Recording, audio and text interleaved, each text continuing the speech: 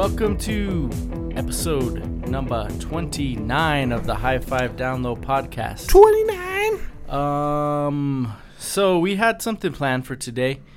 An interesting topic. Yeah. Locally related, I guess you could say, to the Mile High City. But we'll save it. We're saving for that for a future day. episode because our guest had a last-minute cancellation that involved the place that we're going to talk about. So we're just going to leave you guys in suspense for a future episode. Hopefully, maybe episode 30, we can get in on that. Right. We're teasing it. So at the last minute pinch here, we came up with a topic for today, and we like scary movies. Yeah, and I mean it's full on summer right now, so right.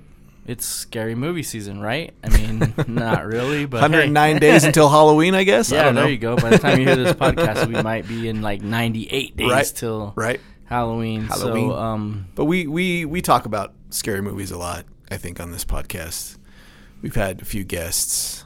Yeah, exactly. So we're going to be a little more specific, and we're going to get nostalgic about what scares us, I guess, deep down. So we are going to go for our top 5 scary movie scenes. So this is a particular scene from a particular movie. Scenes or moments. Scenes or moments, sure. In movies that scared us. And Demetrio came up with the low 5. And that's me. it was something he texted it to me. He says movies you don't want to see a second time. Yeah. So this is basically like a movie that you saw once, and whether you enjoyed it or not, you're good. You don't ever want to watch it again. Right. And one time's enough, and we're going to see where that goes. Yeah, we're really going to see where that goes, because I kind of had a I don't know. I have a lot of honorable mentions for this one. I had a different take on mine. Okay. We'll just see when we get there. Okay. I just kind of went with like first things that came to my head today. Well, at the last minute, trying to do no Mr. Bean or Transformers movies. Oh man, I'm just kidding. Just well, joking. yeah, those would be honorable mentions for sure. But yeah, I was like just trying to do a million things this afternoon, and I just went with what came with me. So here we go, flying by the seat of our pants, episode 29. Top 5 scary movie scenes. I'm gonna go with number 5. I'll start it off. Cool. I'm going with 2005's The Descent, directed by Neil Marshall, and I'm gonna say all of it. Really, yeah, the whole movie. The whole movie, because I mean, like, I've never watched a movie that made me feel claustrophobic. Yeah, and that's exactly how that movie is. Felt. And I mean, I can't personally imagine anything more horrifying than being trapped in like a narrow space of a cave. Yeah.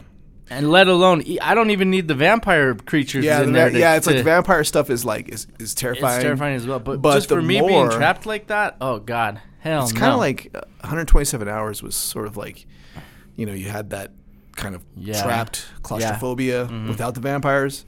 But no, I see what you mean about The Descent. Like, there's some scenes in there where I'm like, wow, how'd they film that? Yeah, totally. Where you just have like I wouldn't the do person that. stuck in I like don't a care small hole. Yeah, exactly. Yeah. So that brings me to an honorable mention too. I'll remember to get back to that. All right. I just reminded me of one, but yeah. That's pretty good though. The Descent. That was The Descent. The whole movie. All of it. Yeah. So I have a few of those. I'll mention scene. In the honorable mentions. I'll mention a few of just the whole movie. But my number 5, moving on here, is Halloween.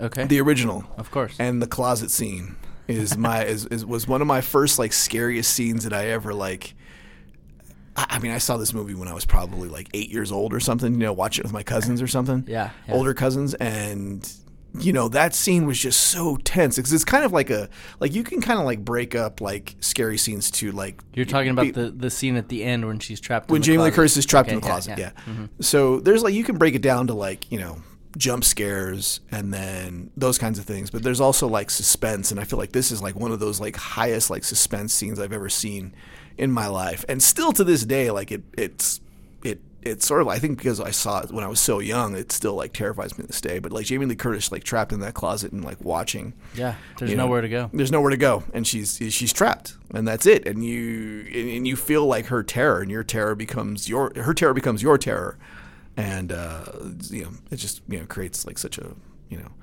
amazing experience. That made me think of there's another closet scene in that movie where they do like open a corpse and it falls down like and it's like dangling. And that's what I kind of thought of at first, and then I'm like, oh wait, no, that's not what Demi's. And there's even like a later scene in Halloween where Michael, she thinks that it's over, and Michael is like lying down. Oh yeah, and he just sits up behind her, and she doesn't realize that he's sat up. Yeah, it's kind of the birth of holy shit, the birth of the indestructible slasher. Right. I mean, that whole he's never dead until he's dead. Yeah, I mean, he gets shot out the window, and spoiler alert. And then at the end, his corpse is laying there in the yard, and then they peek out the window, and it's gone. It's gone. Yeah.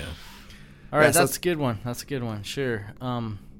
My number 4 is 1982's Poltergeist, and you can think of a lot of scary scenes in that movie. There's a lot of disturbing scenes, like scary the scenes. Clown and stuff, but I'm particularly going to go with the pool of corpses when the mom's like running and it's raining outside and she's like frantic and slips like into so for people who have never seen Poltergeist, and you probably should by this time, there's a scene. Well, basically, like they don't have a pool yet, but they've dug the hole for the pool.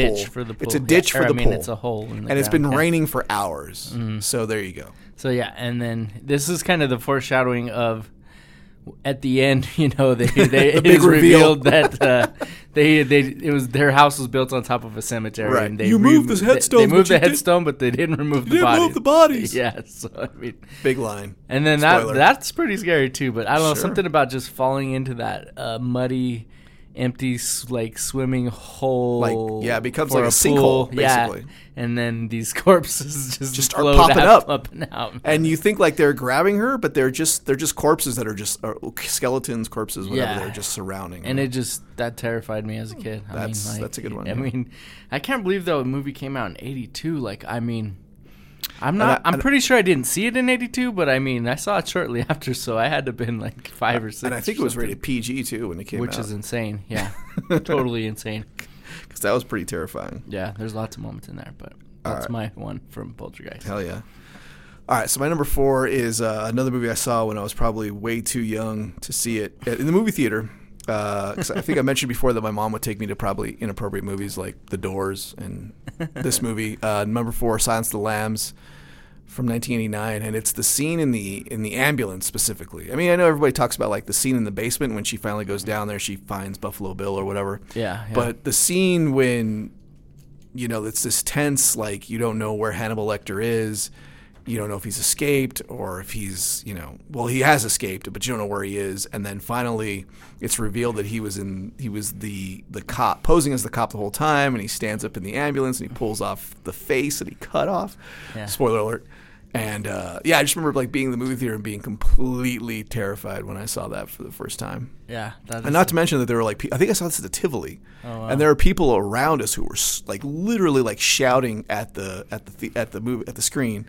Like, holy shit, it's him, you know. And that is a great twist in that film, too, for sure. Right, That's a great, that was something, if you hadn't read the book, you were never expecting that. Yeah, that's a great holy shit moment, for sure. And it's pretty gruesome, too, you know? Yeah, I mean, that whole scene the whole thing it is, because you think first you're like, damn, he chewed this guy's face up, and he's and he left one dude gutted, and then you're like, well, where is he? And you think like, oh, okay, they're saving this one guy, but it's not. Yeah, exactly. So, that was another one of my scariest moments. So, my number 3 is, I actually saw this film later than a lot of these other ones, but it still disturbed me as I probably was still too young to see it, but the movie would be The Exorcist. And, all right. And I'm talking about the whole movie? A couple specific scenes. The scenes, like one of the first scenes when they come up and she's possessed, and she's saying "fuck me," and her throat gets all like swollen, and flopping around on the bed like she's having a seizure. And then the kind of accompanying scene is the later on where she's like literally stabbing herself in the crotch with the crucifix. Like that. That's rough. Is disturbing as hell. That's rough, dude. And I just remember being like, mind blown, I guess, mortified. Yeah, I can't believe there's really nothing else they can do this that. in movies. They can be this, I mean, and then that scene ends with the head turn, it does. Yeah, and We are not even talking about the split pea soup vomit or anything. I could do the whole movie for that one. Yeah, but those particular scenes I remember as a kid just like being like, well, when I saw it, I don't even remember how old I was, probably 8 or 9 or something, but still being like just blown away. You know, like, because there's something really wrong with, like, you see that movie for the first time and you're like, there's something different about this movie. It's not so much a scary movie. Like, do you think there's something like seriously like, okay, I'm watching something that is like seriously like maybe evil or something? I don't know. You just like, wow. Like, well, I mean, I guess if you're like, I wasn't, necessarily raised. I'm not Catholic. Wasn't raised Catholic at all. But I think like there's like, if you were like a Catholic, and there's a lot of like, and I was Catholic guilt and like scare, the fear of like the demons. That this could happen to you. Like a type of thing. Like, and I think that's like what scared the crap out of a lot of people, because a lot of people are like, well, that could really happen, and like that's debatable, or it did really happen, so like I mean, that's honestly debatable, but if you believe that it can, and then you see that movie and you're like, holy shit, that's a documentary. But I was raised Catholic, and I had family members who would be like, no, that you can't watch that movie. Seriously, because no, it's like that's how it is. You're inviting a demon. Yeah, you're inviting the devil just by watching that movie, and that's how it is, and that's what would occur if you were possessed. And you're like, what? And so you hear these things from like your aunt and uncle, and then you actually watch the movie, and you're just like terrified because you have that floating over your head. You're like, wait a minute, what? This is real? Yeah. And so I agree with you 100% about The Exorcist. Gotcha. So that was my number 3, man. Exorcist. All right. My number 3 is a Japanese movie by the name of Audition that came out in 1999. I've never seen that. I've always been. It's like I need to see. It was directed by the I guess I don't know if he's like a legendary horror filmmaker, Takashi Miike, who's directed a lot of like kind of like gory horror films. Takashi Miike. But this movie is basically, I could explain. I could say what the premise is. Sure. A widower takes an offer to screen girls at a special audition. So there's basically this guy who's like been widowed for like 10 years, and his friend is like a casting director. So he tells him like, hey, if you want to meet a girl, how about we set up like this fake audition, and you can just like meet girls, and possibly see which ones you like. Maybe you could go out with one. So he arranges this for his friend. And the one that he actually likes is not who she appears to be at all. That's what it's one of those flip the script. And what follows is so disturbing. So there's a scene where the girl that he likes is waiting by the phone, and I think the movie tells you that she's been waiting by the phone for 4 days. And in this scene, it's like one shot where she's sitting by the phone, and behind her is like a bag. And it's a large bag. It's like a potato sack, and it's just sitting there. And you think like, okay, that's weird. And then it's a really long scene. And then towards the end of the scene, as the phone rings, the bag starts to shake. And you're like, what the fuck? Yeah. What is going on? And then later on, you learn what's in the bag. And that's the... what's in the bag? What's in the bag, yeah. And that's the terrible part. Oh. That's pretty terrifying. So okay, yeah, Audition. I'm intrigued. If you haven't seen it, definitely give it a shot, but prepare yourself because it's gonna freak you out. I'm intrigued. Yeah. So my number 2 is another movie I saw probably way too young, but none other than Stanley Kubrick's 1980s The Shining. Whole movie? The whole movie? Again? No, not the whole movie. Actually, this one scene that scared, and it's not like the one. I don't know what it was, but the girl in room 27. Well, that part was pretty terrifying. That's like an honorable mention for me, right. Like because I mean. You're at this young age and you're seeing this beautiful naked woman that turns into this crazy zombie hag, yeah. Like, that was pretty terrifying. But the scene where Shelley Duvall's being chased and near the end, and she turns the corner and they the elevator opens up and all the blood just pours out of the elevator. Yeah, classic. I don't know why that scene. I just don't know why all the blood coming out of the elevator just. It's unnerving. And I don't know why it just scared me to death as a kid, and I remember literally like staying awake at night looking for the light, like and like there's not an elevator in my house or nothing. There's no chance of like. No, that's a pretty unnerving scene. I just don't. It's also a movie with where the elevator's open and all the blood spills out, but the blood in that scene looks real. That's another like weird part about that movie is like it's not like red, it's purple kind of. It's a it crimson. looks like bread. Yeah. It's not like I don't know. There's films like Dawn of the Dead that came out around the same time, and the blood is just so fake looking. Yeah, it just looks like red paint. It's like foamy. Yeah. But this looks real. It's not. It doesn't look like paint. It's like what? Where? Huh? And there's just so much of it. And I imagine like a scene like that they had to do in one take, basically. Because it destroys the camera. I think. Yeah, and destroys because all the blood rushes out and just. There's so much of it. Filmed it. If they really filmed it in the hotel, jumps over the camera. Could have just been a soundstage, but it was just that. I don't know, something about that that really scared the hell out of me as a kid. Hell yeah! Right now, I'm just like, I could watch it and just be like, oh wow, that's cool, that's interesting, but scared me. Man. I follow you. Yeah. All right, my number 2 is from the movie Seven with Brad Pitt, David Fincher, Brad Pitt. Morgan Freeman, and it is the scene with the guy who represents Sloth, and he's basically a dead guy or a guy that you, spoiler alert, think is dead in the bed. Yeah, and turns out he's not dead. And I think this is like the first movie that I saw where everybody in the theater jumped at the same time. Everybody was not expecting that to happen. Yeah, and. That was like, and I think like, and I felt like I was old enough to be like, oh, I'm over like jumping at scary movies, jump scares. And that was one that like actually like terrified me. Like I felt like I was like, oh, I just like pissed my pants because that scared the shit out of me, literally. So, that movie. Well, the whole movie was, Yeah, it's a great movie. It's a great movie. It's a great take on horror. But that is such a great like scare of a scene. Yeah, because. Well, up until then, they've all been fine. They're all supposed to be dead. It was real suspenseful. This killer is killing. He's killing people. Yeah, and you did not expect that. And I think what the scene that follows also just kind of like it sort of like breaks you, and you're just like, oh man, like it kind of prepares you for the ending because you're like, wow, this is just terrible what this guy is doing.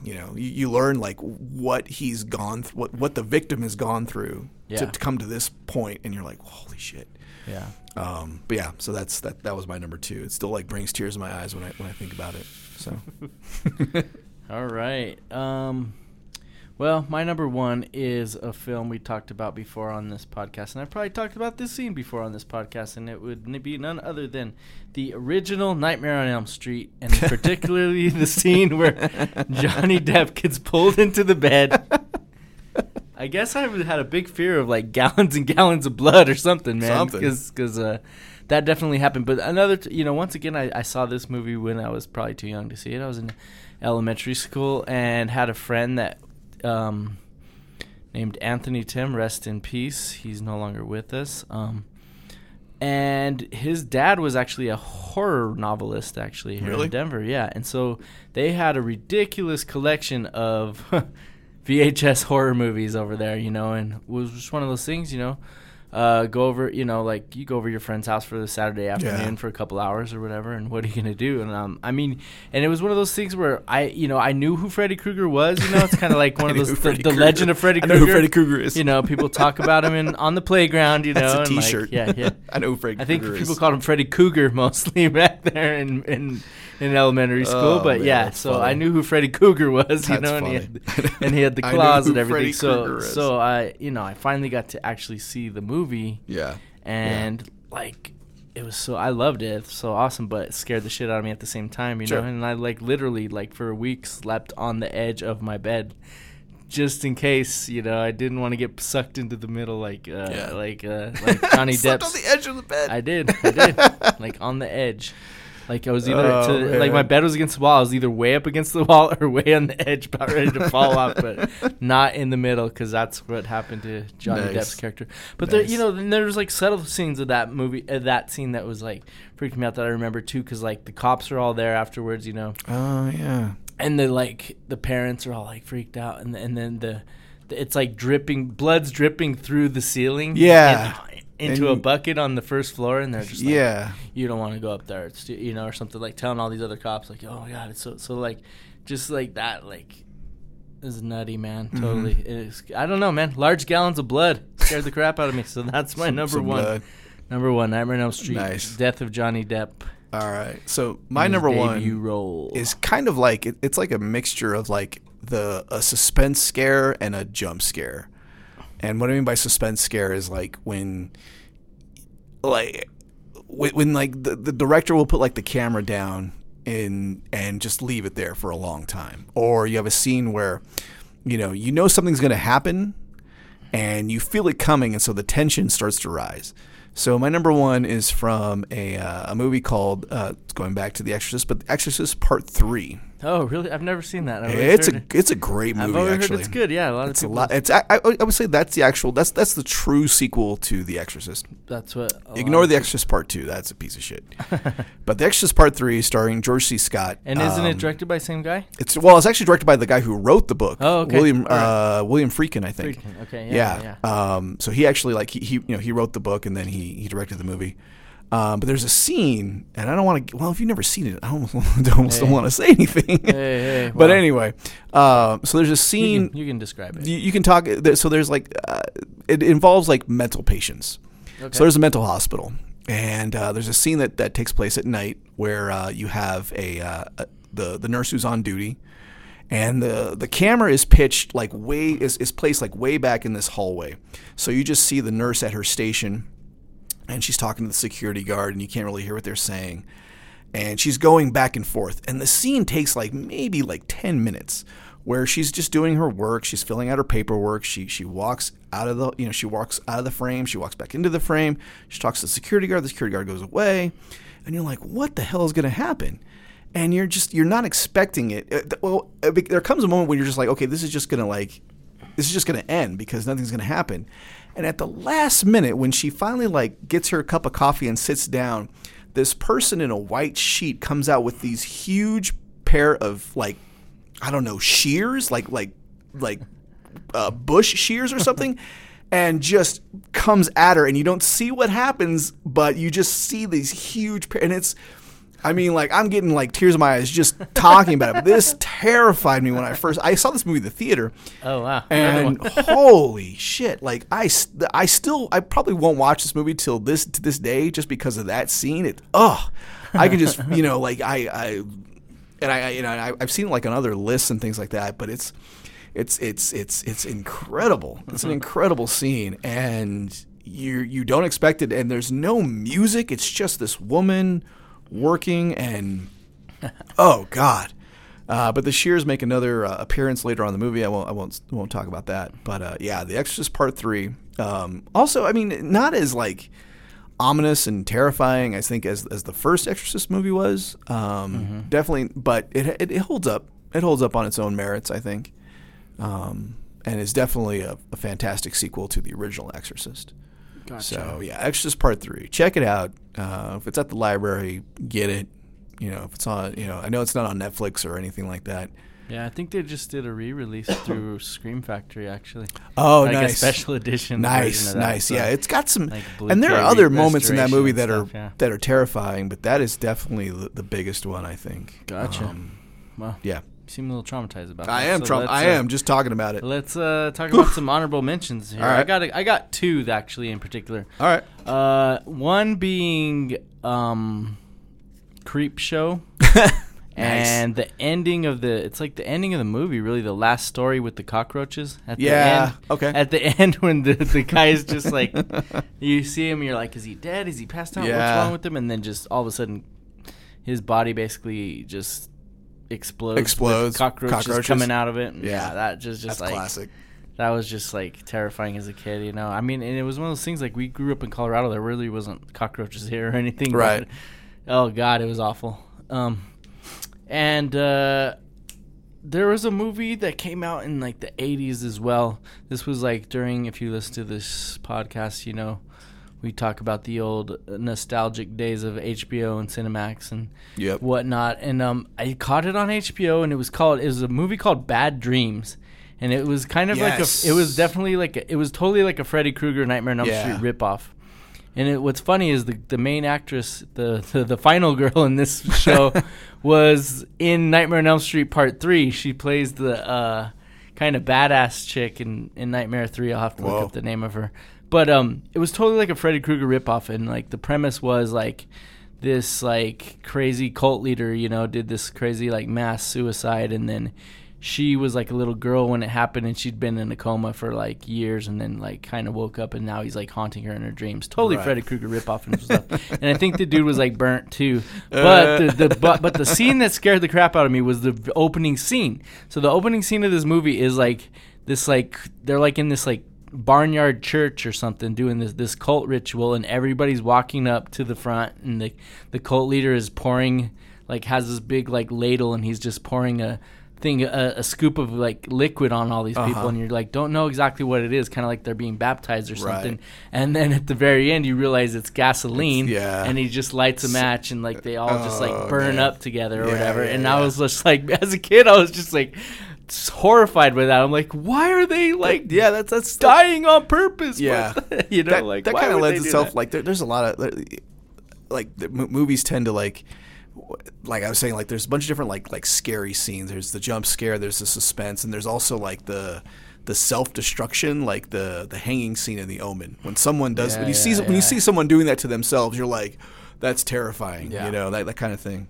Yeah, so those are my two honorable mentions. Nice. I got a few. I got the Friday the 13th, the coming out of the boat, or in the boat at the end. Yeah. And Jason finally little jump scare. You there. See Jason for the first time. Mulholland Drive, the diner scene, when the guy's describing his dream, and the guy Mulholland Drive, David Lynch. And the guy's in the diner describing his dream about someone who's going to come out and kill him, and then so the guy's like, well, let's go outside and see if he's there, and you know what follows. Spoiler alert. Zodiac, the movie Zodiac, 2007, I think. The basement scene. The David Fincher. David Fincher again. The basement scene. I need to rewatch that. Jake Gyllenhaal goes down to the basement of someone who he thinks might be the Zodiac killer, but I'll let you check it out if you haven't seen it. Misery. The hobbling scene. That's another scene that's like, you know what's going to happen, and then you actually see it. It's one of those scenes where you're like, they tell you what's going to happen, and then they show it, and the showing is the disturbing part. In the same realm as like American History X was just another honorable mention. The curb stomping scene, which is they tell you what's going to happen, and they show it, and you're like, and you can't believe it. They fucking did that. Right. The Fly, the whole movie. And then just for like honorable mention, Alien Chestburster, because that's classic, and Psycho, the shower scene. Yeah, I guess for me, the Alien Chestburster didn't ever really. I knew it was coming, like I saw Spaceballs before I ever saw the first Alien. Exactly. So, but I imagine for people who saw that in the theater for the first time. I mean, there's a reason it's like and classic scene. It's been redone. Spoofed, but it's one of those things that was not only spoofed, but it's still done to this day. And in the new movies, it was one of them that I'm not doubting its impact, but I'm just saying it was kind of ruined for me when I knew it was coming. And me too. But I mean, I can appreciate it for what it is. And that was one of those movies too where I saw the sequel first too. I saw Aliens first because we were just that age. HBO. We were kids of the 80s. Right, we were kids of the 80s. So we saw Aliens before Alien. But just to honorable mention, just to appreciate it. Fair enough. Yeah. Same thing with like Psycho, the shower scene too. It was already so famous. Right. Like it wasn't a shock to finally see it. It's masterful. It's there's a reason it's classic, but we were already spoiled. You weren't. I already saw Police Academy 3 where they parodied it. Police Academy, or maybe 3. 4. Police Academy 3 or 4. One of them they do a parody of it. It kind of same with Jaws too. Jaws I could have put Jaws too. It's great, and it did scare me as a kid too. But we live in a landlocked state. We never went to the damn beach. You weren't worried about that. So as worried as Freddy Krueger grabbing you and dragging you into my your bed. mattress. Yeah, exactly. We didn't have a beach. I had a fucking mattress. All right. Right. So. Right.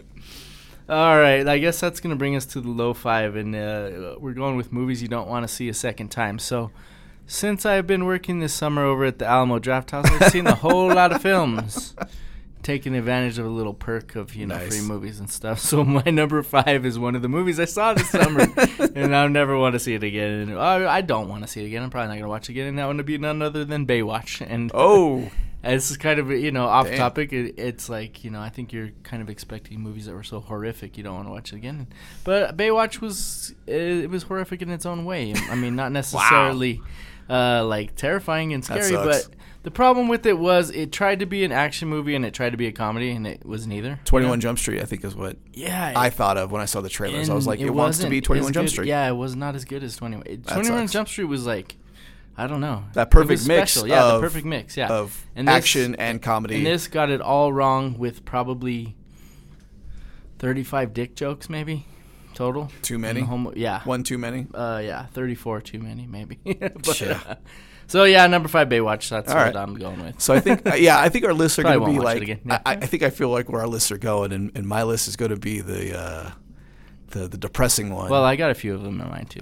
So my whole list is. I try to mix mine up a little bit. So. Yeah, and I didn't. Well, that's fine. I got too much into like where. That is fine. So my number 5 is the Wes Craven classic Last House on the Left. Oh yeah, jeez, that's a good one. Yeah. It's a classic movie, classic horror movie. The beginning, I think, was his first movie. One of his first movies. Sure. And without going too much into it, it's I guess you could call it like a slasher horror revenge flick. Yeah. And I saw it. I appreciated it for what it was, and I'm good. I didn't see the remake because I was like, well, why? Yeah, exactly. No need. Yeah. I saw what I needed to see, and if you're curious, you can check it out. I'm not going to go too much into it right now, but it's a good, like I said, revenge. Yeah, it's pretty disturbing. Flick. Some really graphic rape, murder type stuff that happens. And, with a twist. There's a twist that happens. Yeah, but that's no fun to watch. It's not fun to. Well, you watch it for, I guess, posterity. I mean, just to say like, oh, okay, like I appreciate it. It this. is groundbreaking in a way. Yeah. It was one of these first, like, I think it was like unrated or rated X or something. Yeah, I don't think they would even. They like rejected it or something. So they wouldn't. Was like, they wouldn't. They were like, oh, we're not even going to bother with the X rating with this. Yeah, it was so. I mean, like. So historically, it's definitely like has its place for sure in horror and the horror genre. Absolutely, it's a fantastic. But it's fantastic. It's not a feel good movie, and you see it once, you get the point, and you're good to go. Yeah, you're good to go. So that's my number 5. So I'm gonna stick with a little hybrid of what I had spoke of earlier and a movie I saw as well at the Alamo Drafthouse this summer, and it would be my number 4 is the newest entry into a subgenre I like to call hipster horror. And it would be It Comes at Night. And oh, really? That wasn't any good. It was mediocre. Hipster horror. It was well acted. Mm-hmm. It had a lot of buzz too. It had a lot of buzz and it had nice camera work and stuff. Interesting. But it was such a fucking downer. It was so like. Okay. I don't think I just don't have any desire to watch it again. Right. Right. I get it. And spoiler alert. All right, fast forward 5 or 10 seconds if you wanna, if you don't want to hear the spoiler alert. But it broke several. I don't know. Do you want to be spoiled? I'm kidding. It just broke several rules you don't break in horror. Oh, and interesting. And it was just like, you don't kill the dog and you don't kill the kid, and they killed both of them. Damn. So all right. So I went and watched this before my work a Sunday morning. Yeah, nice. I went to the first showing. I worked that afternoon. I'm like, oh, I got some time to kill. I'm gonna go watch the movie and then go to work. And oh my god, I was depressed the rest of the. I was just depressed after that. I was like, man, this was the wrong movie to watch. So I honestly don't have any desire to watch it again. It's not a horrible movie. It's not a great movie. It's definitely got a bummer of a ending and stuff. So that's my number 4. It Comes at Night. Yeah, I got to check that out. Well, maybe not now. It's worth a rental. My number 4 is from maybe 2009. Okay, I'm getting these dates wrong, but it's from the Cormac McCarthy adaptation, The Road. Okay. With Viggo Mortensen. I read this book, and I was really pissed at the person who suggested I read this book to me, who suggested to me I should read this book, because I read it and I was like, man, why did you give me that to read? It's terrible. Like, it leaves you with such a foreboding, like, almost like depression. And the movie is a perfect adaptation of the book. And I watched the movie knowing what was going to happen. I was like, well, the book was good, and leaves you like, oh my God. So basically, The Road is Cormac McCarthy, who also wrote No Country for Old Men. But the movie's about this man and his son who are basically on the road in a post-apocalyptic world where everything is dying or dead, and there's basically no hope. But he's just trying to keep his son alive, and there's some pretty horrific parts in that movie, and yeah, it's leaves you with just kind of like, this is how we're gonna end up, I guess. Like, now I need to like go and just watch the sunrise or something. And pair that up with It Comes at Night, and you got a hell of a double feature, pretty good double feature right there, where you're gonna just have to like call your mom and like cry about it. Cry about it basically. Just be like, oh my God, like I need some ice cream and watch some like children sing some Christmas carols or something. Because The Road does a number on you. All right, The Road. My number 3 comes from back in the early days of Netflix, and by the early days of Netflix, I mean when you actually get discs in the mail, discs in your mailbox. And you could actually rent Debbie Does Dallas. Apparently, you could. Yeah. You could. But this was, it came out. What was it? Like late '90s, early aughts. I don't know the exact date, but the film's called Irreversible. Oh, and this is going to show up on my list. And it is. Oh yeah. Okay, so it's like it's kind of like a rape revenge story as well that we're talking about, but it's told in reverse. Told in reverse. Like, the scenes happen chronologically in reverse. Right. So it begins with the end and then goes backwards from there. Kind of like Run Lola Run was Run Lola Run. No, Run was there was another movie that was just Run Lola Run was just fast and differently. But it was kind of like, I don't know, I guess Memento Memento. Memento. The early aughts, like with the success of Pulp Fiction, everyone was obsessed with like doing different chronological things, telling story different ways, chronologically different. Yeah, like can we do something that's simultaneous, like that movie Time Code, where it was like all these things happening at the same time. Time Code. Or should we, tell it in reverse, tell it jumbled around, etc. So, anyways, but there's like a 10-minute long rape scene in that movie that's just absolutely horrific, and well, not just horrific, but it's 10 minutes uncut. Yeah, so the guy just sat down the camera and walked away, the director, and then was like, okay, action, and then you watch the whole thing. Yeah. And you're horrible. Like, Jesus. Yeah. I remember watching that like kind of like at an impressionable age, like, oh, I want to watch all these cutting edge movies and filmmaking and everything. Yeah, and me just too. Being like, oh, this was too much. Fucking God, this is too much. Yeah. Well, exactly. It's like, is it being like, is it being shocking for shocking's sake, or is the director trying to say something about I don't know. I mean, violence, or is he just like, hey, I'm just going to show the most shocking thing I can think of because I can. I mean, these are all valid questions for sure. And I think the director, he's a French guy, Gaspar Noé or something. Yeah. He all of his movies are kind of like that. Like that kind of like I'm going to shock you and see like how far I can go. Yeah. In terms of like.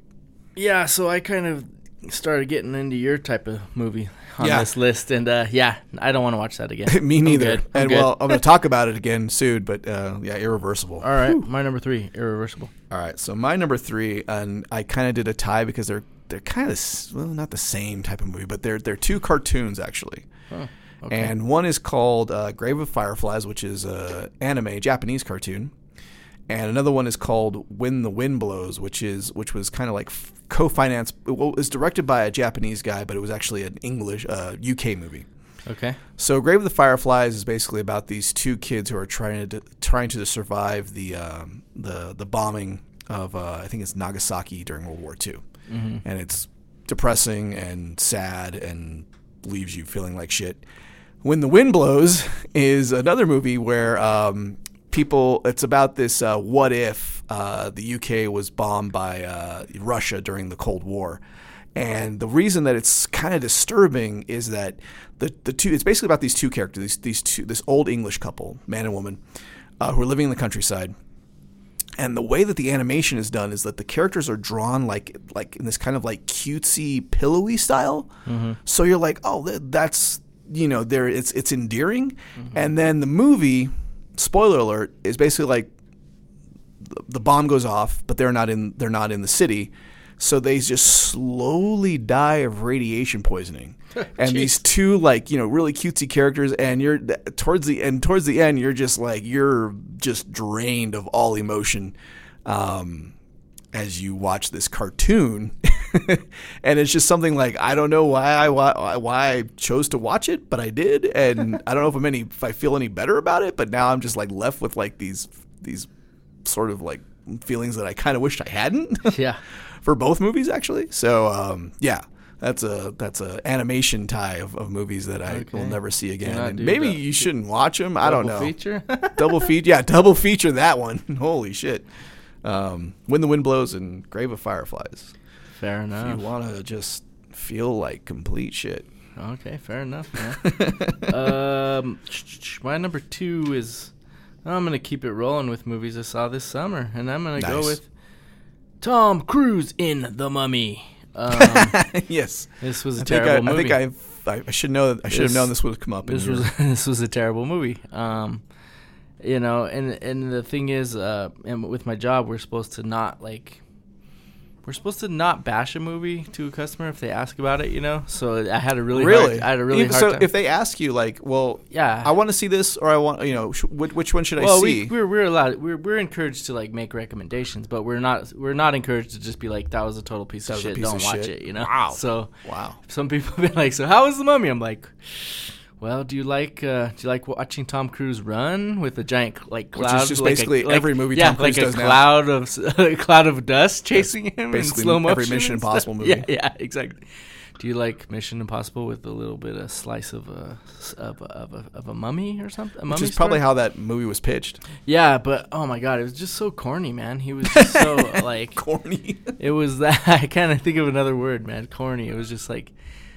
It was just Tom Cruise being this like bombastic jerk, like what a weird kind of like a Indiana Jones, like he's a fucking archaeologist hunter, like a treasure hunter. But it takes place in modern day. Yeah, an antiquities hunter, like in Iraq in modern day, and then him and his partner unleash this curse of this mummy and stuff. That's such a weird way to do a mummy movie. And the problem was there just wasn't enough like mummy in The Mummy. Yeah, it was just like, can I see some mummy in my mummy movie? And they did this, and so like, and they just did this terrible like basically a rip-off of American Werewolf in London, spoiler alert. So like his buddy dies. Also could be in my honorable mentions in the previous list. So his buddy like dies in this plane crash, and Tom Cruise lives because he's cursed by the mummy or whatever. Sure.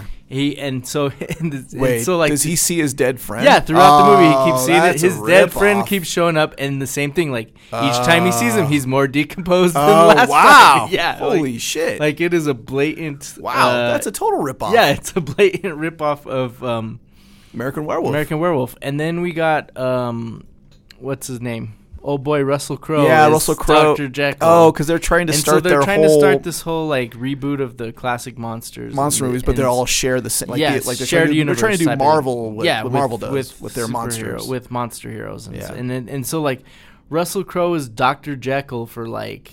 No reason. Way too long, no reason in this movie, just to set up for a future film. Sure. So there was probably like at least 35 to 40 minutes of unnecessary Dr. Jekyll stuff thrown into this thing to, set the stage for the next fucking movie or whatever. So yeah, it's just that whole thing succeeded on no levels at awful. all. So yeah.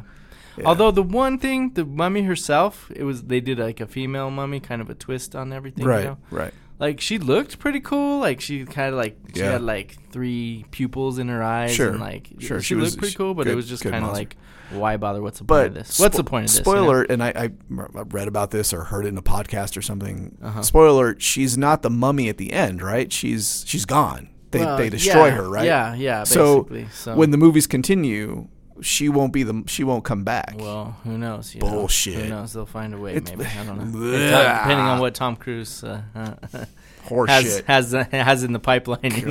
With Tom Cruise. But I guess the travesty about the whole thing was it was really a huge flop here in the United States. But they're saying it's going to make its money back internationally because it's all that matters, and that's all that matters. So all that matters. All the next movie's greenlit, know. So they'll continue. So yeah. So all right. Well, I'm gonna Mummy, no fun at all. So the topic was fun, so I'm gonna bring it back down again. All right, sure. With my number 2, and this is a movie I think out of Germany called The Seventh Continent that came out in 1989. Directed by Michael Haneke.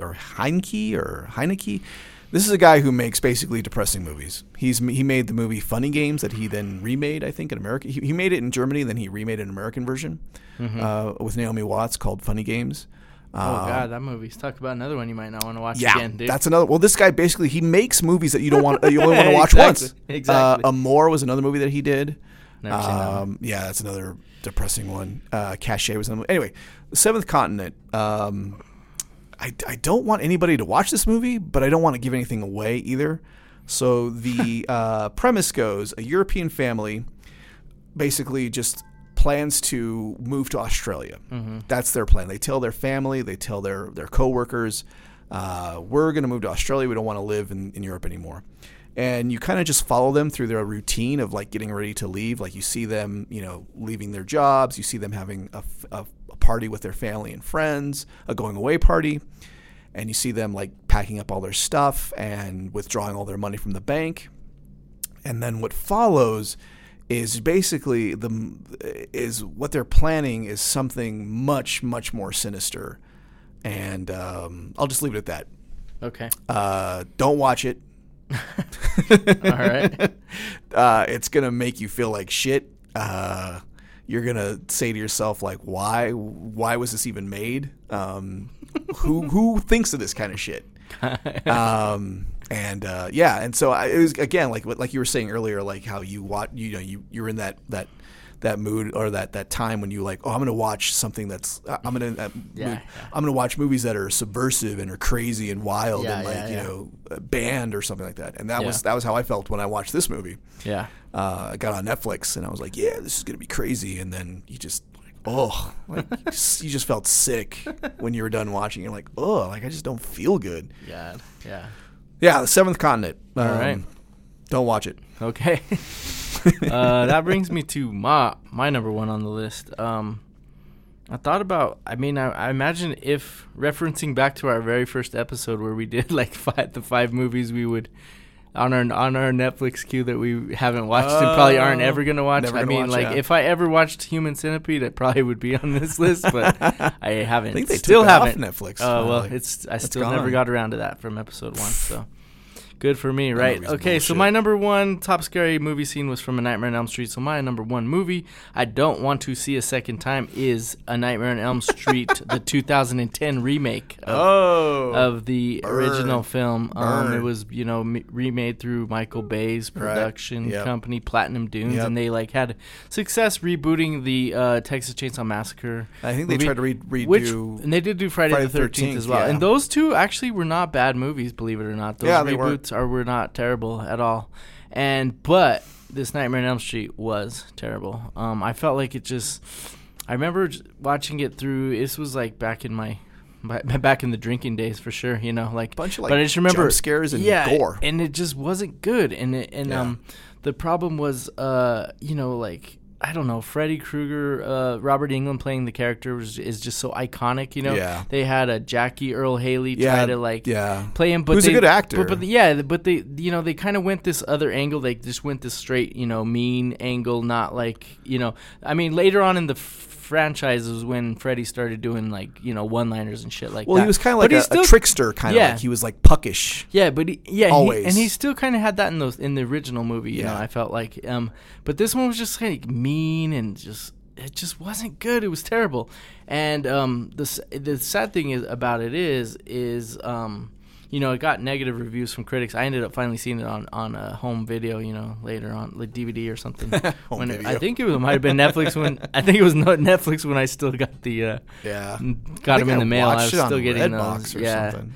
But the crazy thing is, it got bad reviews, but it still grossed $115 million at the box office against a budget of $35 million, making it the highest-grossing film in the Nightmare on Elm Street franchise. Yes. Holy shit! So that sucks. Yeah, but I mean, I guess a proof of how bad it is. Like, if it is this successful, what happens in Hollywood these days when there's a successful fucking movie?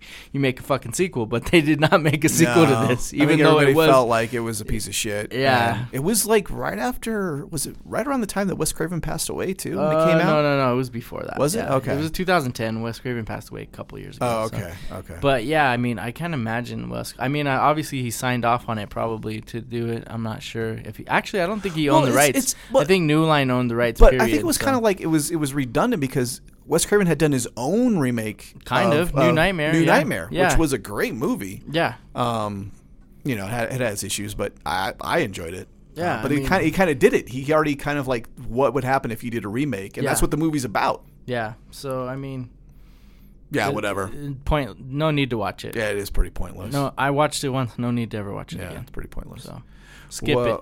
Watch Freddy vs. Jason, actually. Yeah, I agree. If you want a better entertainment, get the real Freddy. My number one is, like I said, would show up again, is Gaspar Noé's Irreversible. Yeah. So many things wrong with this movie.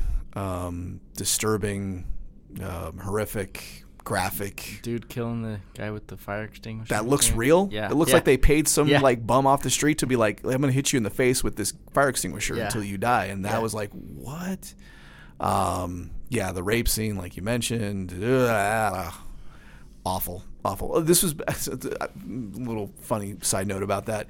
This was back in the day when my mail used to go back to I hadn't moved my mail. When I moved out of my parents' house, I still had my mail going to my parents' house.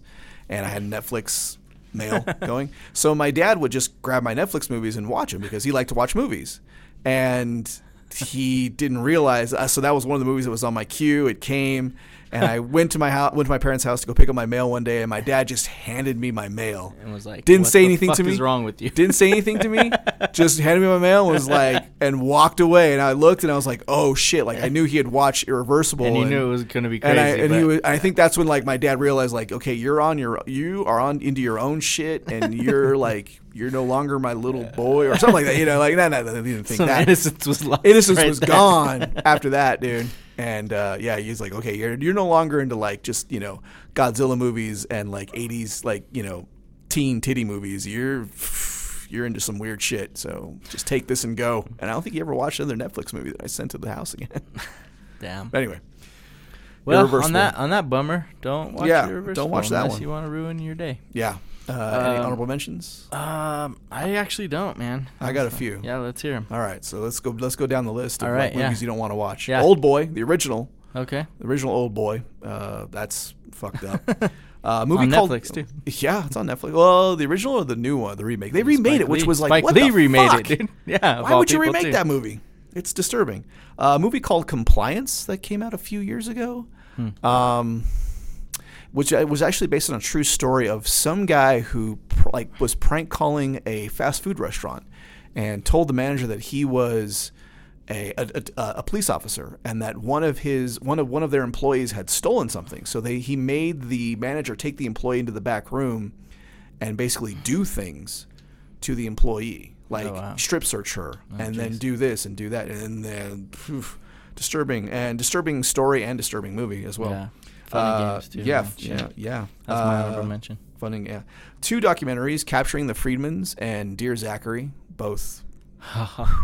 I've seen Capturing the Friedmans. That is some fucked up shit. That too. is, and I've heard about Dear Zachary, but haven't seen it. So. Which isn't fucked up. It's just depressing. Yeah, that's what I heard. Requiem for a Dream. which is it's an amazing movie. No, I know, and I know you watch it again. That's why it's an honorable. It's a great movie, and it's an honorable mention because I probably would watch it again, but I wouldn't like look forward to it. Yeah. The movie United '93. Oh God, yes, that's a good one too. Because it just like it doesn't dramatize anything. It shows you like just how it probably was. Yeah, and it just ends like fade to black right when the plane crashes. When the plane crashes, yeah. I remember being like pretty freaking disturbed by that movie too. Yeah, and then just being like, wow. Huh. Directed by the guy who did all the Bourne movies. Wow, I mean it's a good piece of art. But it is. Like I'll never watch it again. Yeah, me neither. Yeah, that was it for me. And then another movie that that I watched the first like half hour, and this is the only movie I think I've ever stopped. I think I can stomach a lot. I've seen a lot of things, but this movie was called gosh, let me get it here. It's called Salo or 100 Days of Sodom, and it's based on the Marquis de Sade story, and it is disturbing, and I'm not going to go into it. Look it up if you want to.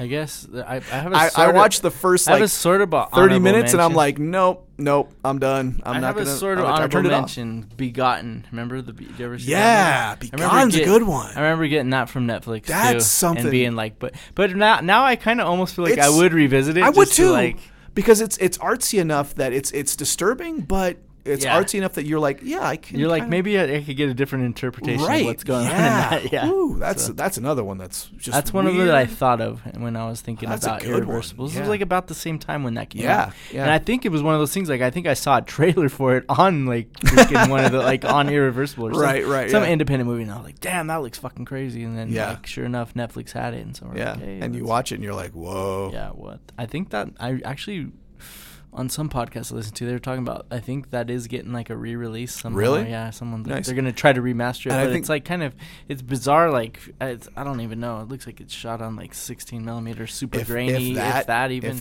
It's a silent movie. Yeah, it's real fucking weird. It's really weird. The guy who, and then based on that, the guy went on to direct Shadow, was it Shadow the Vampire? I think so, yeah, with John Malkovich. It was the making of Nosferatu. Yep. Mm-hmm. Yeah. John Malkovich and Willem Dafoe. Willem Dafoe, yeah. Willem. Well, played Max Schreck. Yeah. So that brings us to the end of this podcast. Yeah, the end of this long, disturbing sad podcast. And scary, somewhat disturbing, depressing. And yeah. Somewhat. Anyways, depressing. hope you guys are having a good summer and keep listening to our show. We'll be back with another episode pretty soon, and hopefully it will be the one we planned. Yeah. If not, we'll come up with something better. Yeah.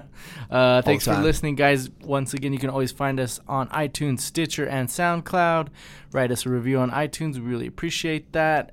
Send us an email, highfivedownloadpodcast@gmail.com. Like us on Facebook as well. Yep, do that. Try and track me down. I'll get you a T-shirt for cheap. And a sticker. Stickers for free. Stickers for free. All right. Talk to you guys later. Thanks for listening. Bye.